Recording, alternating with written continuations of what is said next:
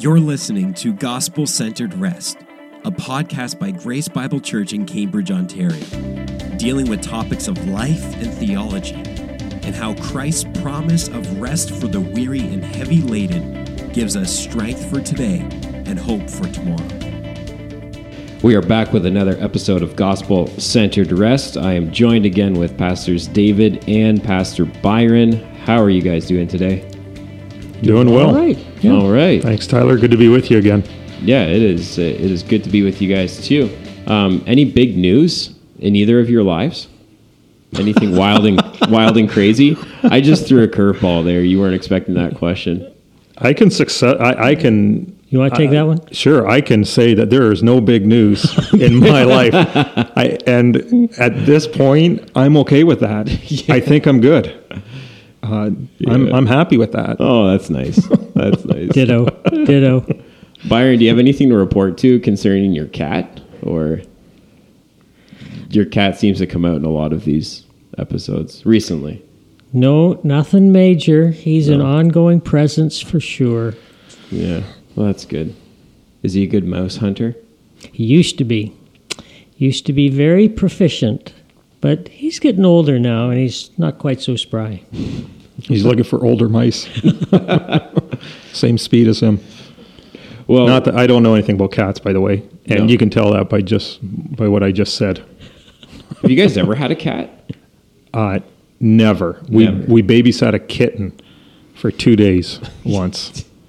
But I am blessed. Here's my blessing: is we have one of our sons is allergic to cats.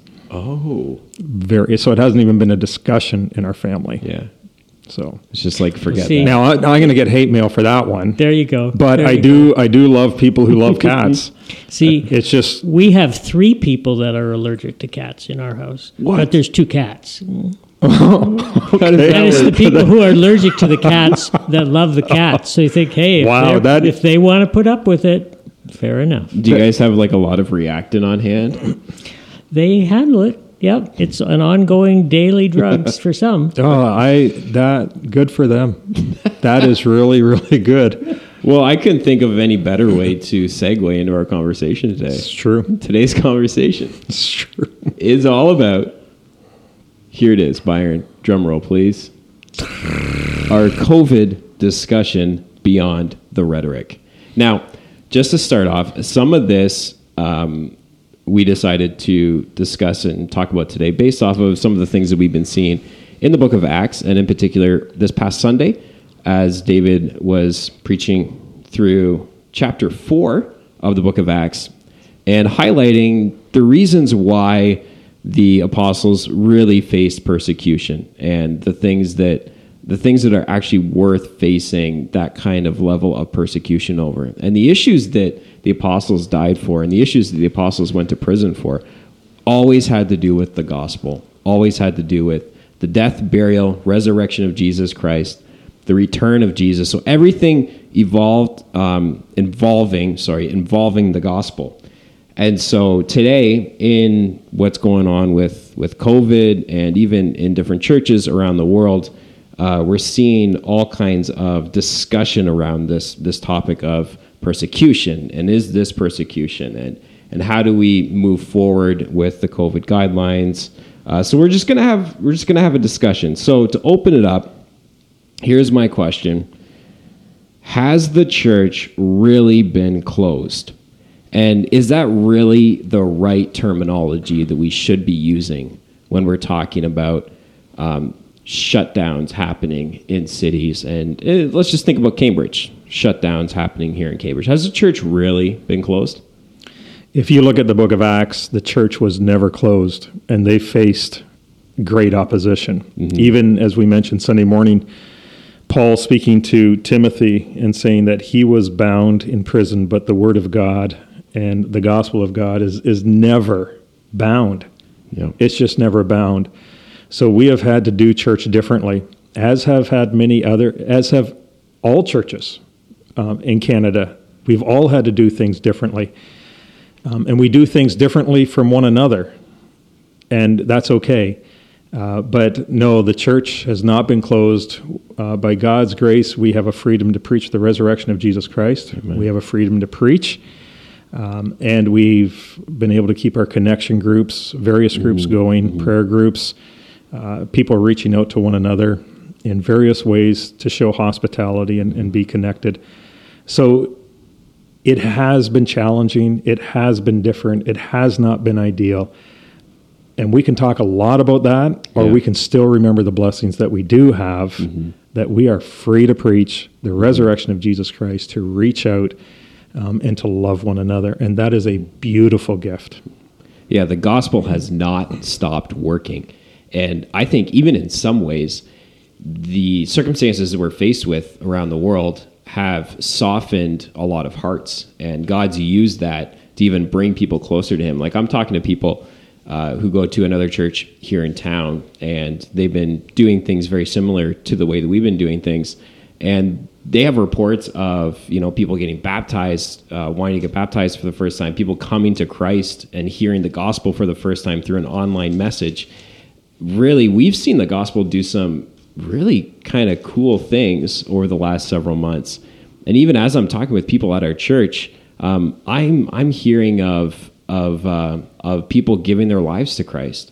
I'm hearing of marriages in some ways being restored, and families coming together, and the Lord's work continuing. The gospel's continuing.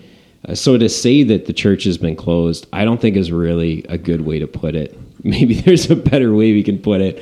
But we've been busy. We've been busy doing gospel work. I know here at GBC we have, and the churches that we're in connection with also have been, even though they haven't been able to meet every week on Sunday, they've still been busy. The gospel's been busy. The Lord's been busy working. Yeah, we've had to go without as a church. There have been certain things that we have not been able to do that have been withheld, but that's okay. Yeah. It's hard, but like we read in James, we don't want to rush the process, although we want to be out of the process, because these times mature us and grow us. And that's what we're praying for ourselves as individuals in the church, that we would mature through this. Byron, would you add anything before we move on to number 2? You think we covered it all? I think we're basically covered it. Yep. Yeah. You think we've had freedom to speak. We're not being prevented from caring for people. No. We've been able to connect with different people in different ways. And I had one elder, for instance, say to me, he's gotten to know people better because of COVID, because of the ongoing personal contact that he's been making with them. And I know our elders board was all working towards that, making contact. How are people doing? How are they navigating this? And that is beautiful. That is healthy. And when everybody's together in one place at one period of time, you don't have that opportunity. So, ironically, not being able to meet in a large group on a Sunday morning as we typically would has enabled contact and relationships to develop in new ways. I totally agree, certainly. And so question number 2. There are so many different voices out there, so many different opinions as to what's going on, how the church should respond, how Christians should respond, how we should be responding, how many regulations should we follow, how many regulations we shouldn't be following. There's so many different voices that are out there. So the question is who do we listen to? How do we know who to listen to? How do we decipher what are good voices to listen to and maybe not so good voices to listen to? What do you think, Byron? I think it's tempting to just have a list. Here are the people you should listen to. 1, 2, 3, 4, 5. But that is way more simple than healthy. Because people change. People don't have everything right or everything wrong. So we have to listen to what people are saying. So I would suggest the question would be better turned around to say, how do we listen, or how do we evaluate what we're hearing, wherever it's coming from?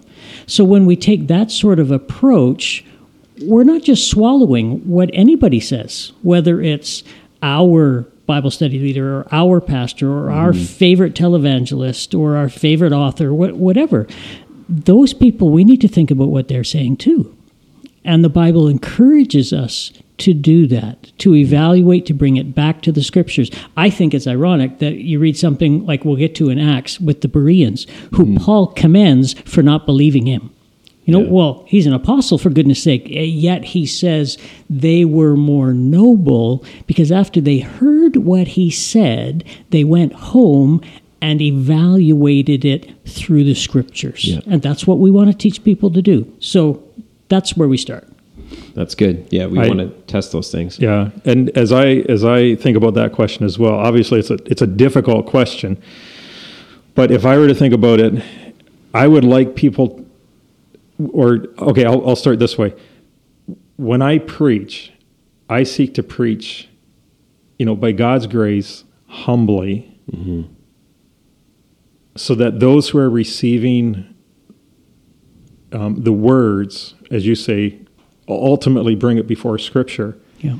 And not only preach humbly, but present humbly, so that people have opportunity to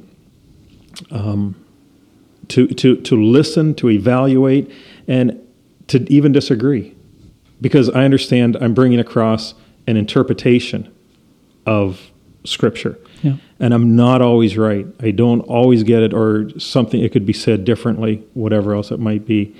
And I think so by extension, we seek to do that with one another. Yes. Sometimes the conversations going through COVID, whatever people believe about COVID, they don't open themselves up to further conversation. The way that we present shuts down conversation. Sometimes the way people preach shuts down conversation and brings division.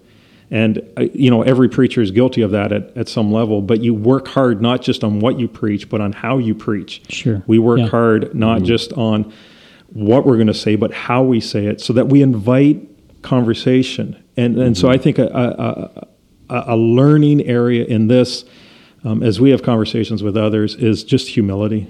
Humility in how we listen, the conclusions that we come to, and obviously holding the thing that united the early church together was the resurrection of Jesus Christ. Yeah.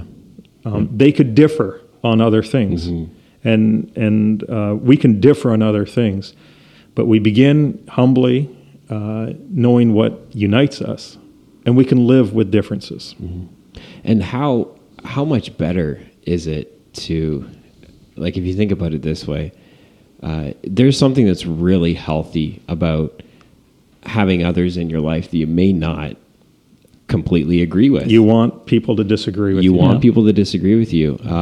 And you see where, when you just surround yourself with the same people that are saying the same thing and that are just going to agree with you the whole time, that can lead to pride. That can lead to all kinds of destructive, relationally destructive ways. And so it's so important that we are okay to have a conversation with somebody who doesn't agree with us, who isn't on the same page, and that we can be good to those people. We can show them kindness and show them love and show them grace, even though we might not land on the same page together.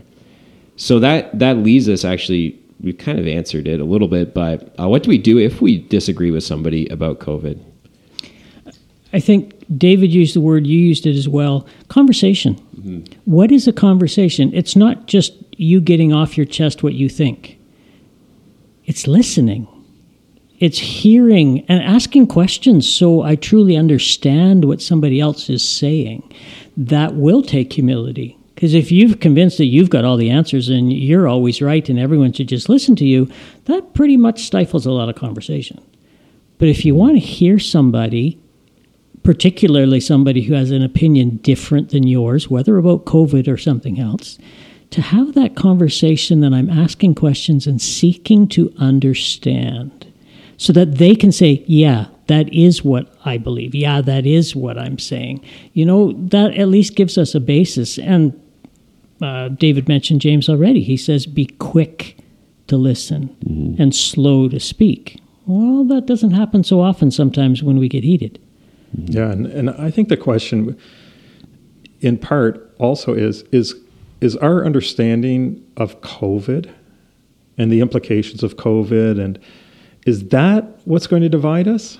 Yeah. You know, even in friendships or marriages, sometimes you step back from a discussion you had and you said, did we really argue about that? Yeah. And I sometimes or even think, what were we arguing about? What was that all about? And that's not to belittle people's understanding of how they think what the government's doing now, or what the government is or isn't doing, or the trajectory of where this might be, where we might be going as a country. It is not to belittle that, but again, we come to Scripture, and it was the resurrection and the freedom to be able to preach that united them. And even when that was taken away from them, the Word of God was not bound. So I think sometimes it's okay to step back.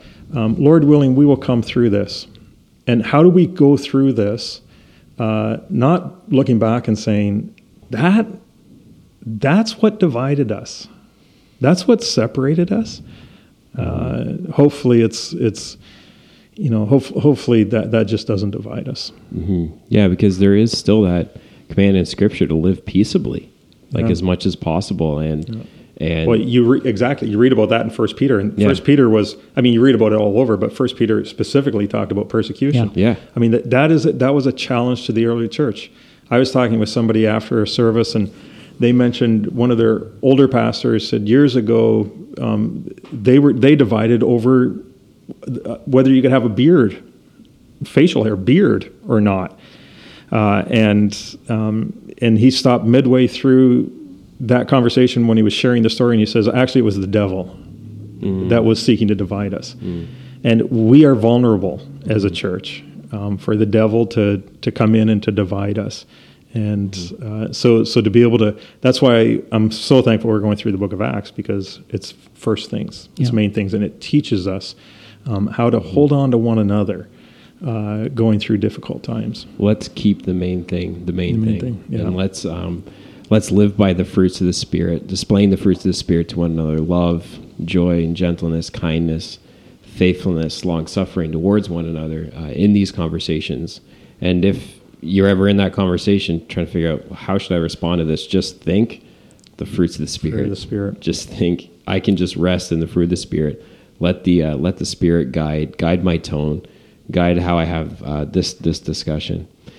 So the last question, specifically in regards to Grace Bible Church in Cambridge, gracegalt.com.ca, gbccambridge.com. Shameless. That's right. Has Grace Bible Church overstepped and added to the regulations? Have we overstepped in the things that we've been asking people to do when they come to church and be involved in one of the programs here? What do you guys think? I think the question comes from Romans 13. So have we overstepped? Have we asked more than the government's asked us to do? And I would say that that's a very difficult claim to make. Mm-hmm. And therefore, I don't know if I want to, because Romans 13 is broad. They're broad principles. And we're trying to apply a broad truth to a very specific circumstance. Mm-hmm. So I actually don't see the connection between the two. What we are doing is we're taking the government regulations and we're doing our best. We're applying just them like to our context. To our context, which may be different than California, which may be different than Alberta, which may be different than BC. I mean, it can be different in so many ways. Mm-hmm. So my first answer would be, I'm not sure we make the connection. We can ask, are we being fair or within the ballpark, but not somehow connected to Romans 13. And then finally, I would say, if there is one area that we want to overstep, that's overstep in the realm of grace and mercy towards one another. Mm-hmm. Yeah. We are trying as best we can with the information that we have to serve a wide variety of people who hold a wide variety of opinions and convictions and all of this. But one of the things that we've asked of ourselves and we've asked of GBC is to overstep in grace. So you might not. So So in other words, that's the first question. Can I outgrace? Can I live in the grace to outgrace others, so that if someone's feeling a particular way, I will go out of my way to try to, in their weakness, try to serve them. And if we can learn to do that, then we have learned an extremely valuable lesson through COVID. And if that extends past COVID, that will be a tremendous gift to the church. I'm 100%. That whole idea of reaching out to others, caring for others. We definitely want to excel the non-believers or the government around us in our care, in our love, in our compassion. And I think, ironically, the illustration that comes to mind is that old phrase, go the second mile. Well, what was that about? If I remember correctly, the law, Roman law, said you had to carry the Roman soldiers' stuff a mile. Well, and he taught, go the second mile. Well, what was that all about? It was showing care and compassion. It was going beyond what was expected because you were Christians. So in this situation, can we care for those who are more fearful? Can we care for those who are more vulnerable? Can we care for those who have special needs? Yes, we can. And so we open the doors and we welcome them all. Yep, the elderly. As we talked about Sunday morning. Just caring for people and reaching out. And I think that's what we've been striving to do. Amen. Thank you, gentlemen. Thank you, Tyler. Thanks, Tyler.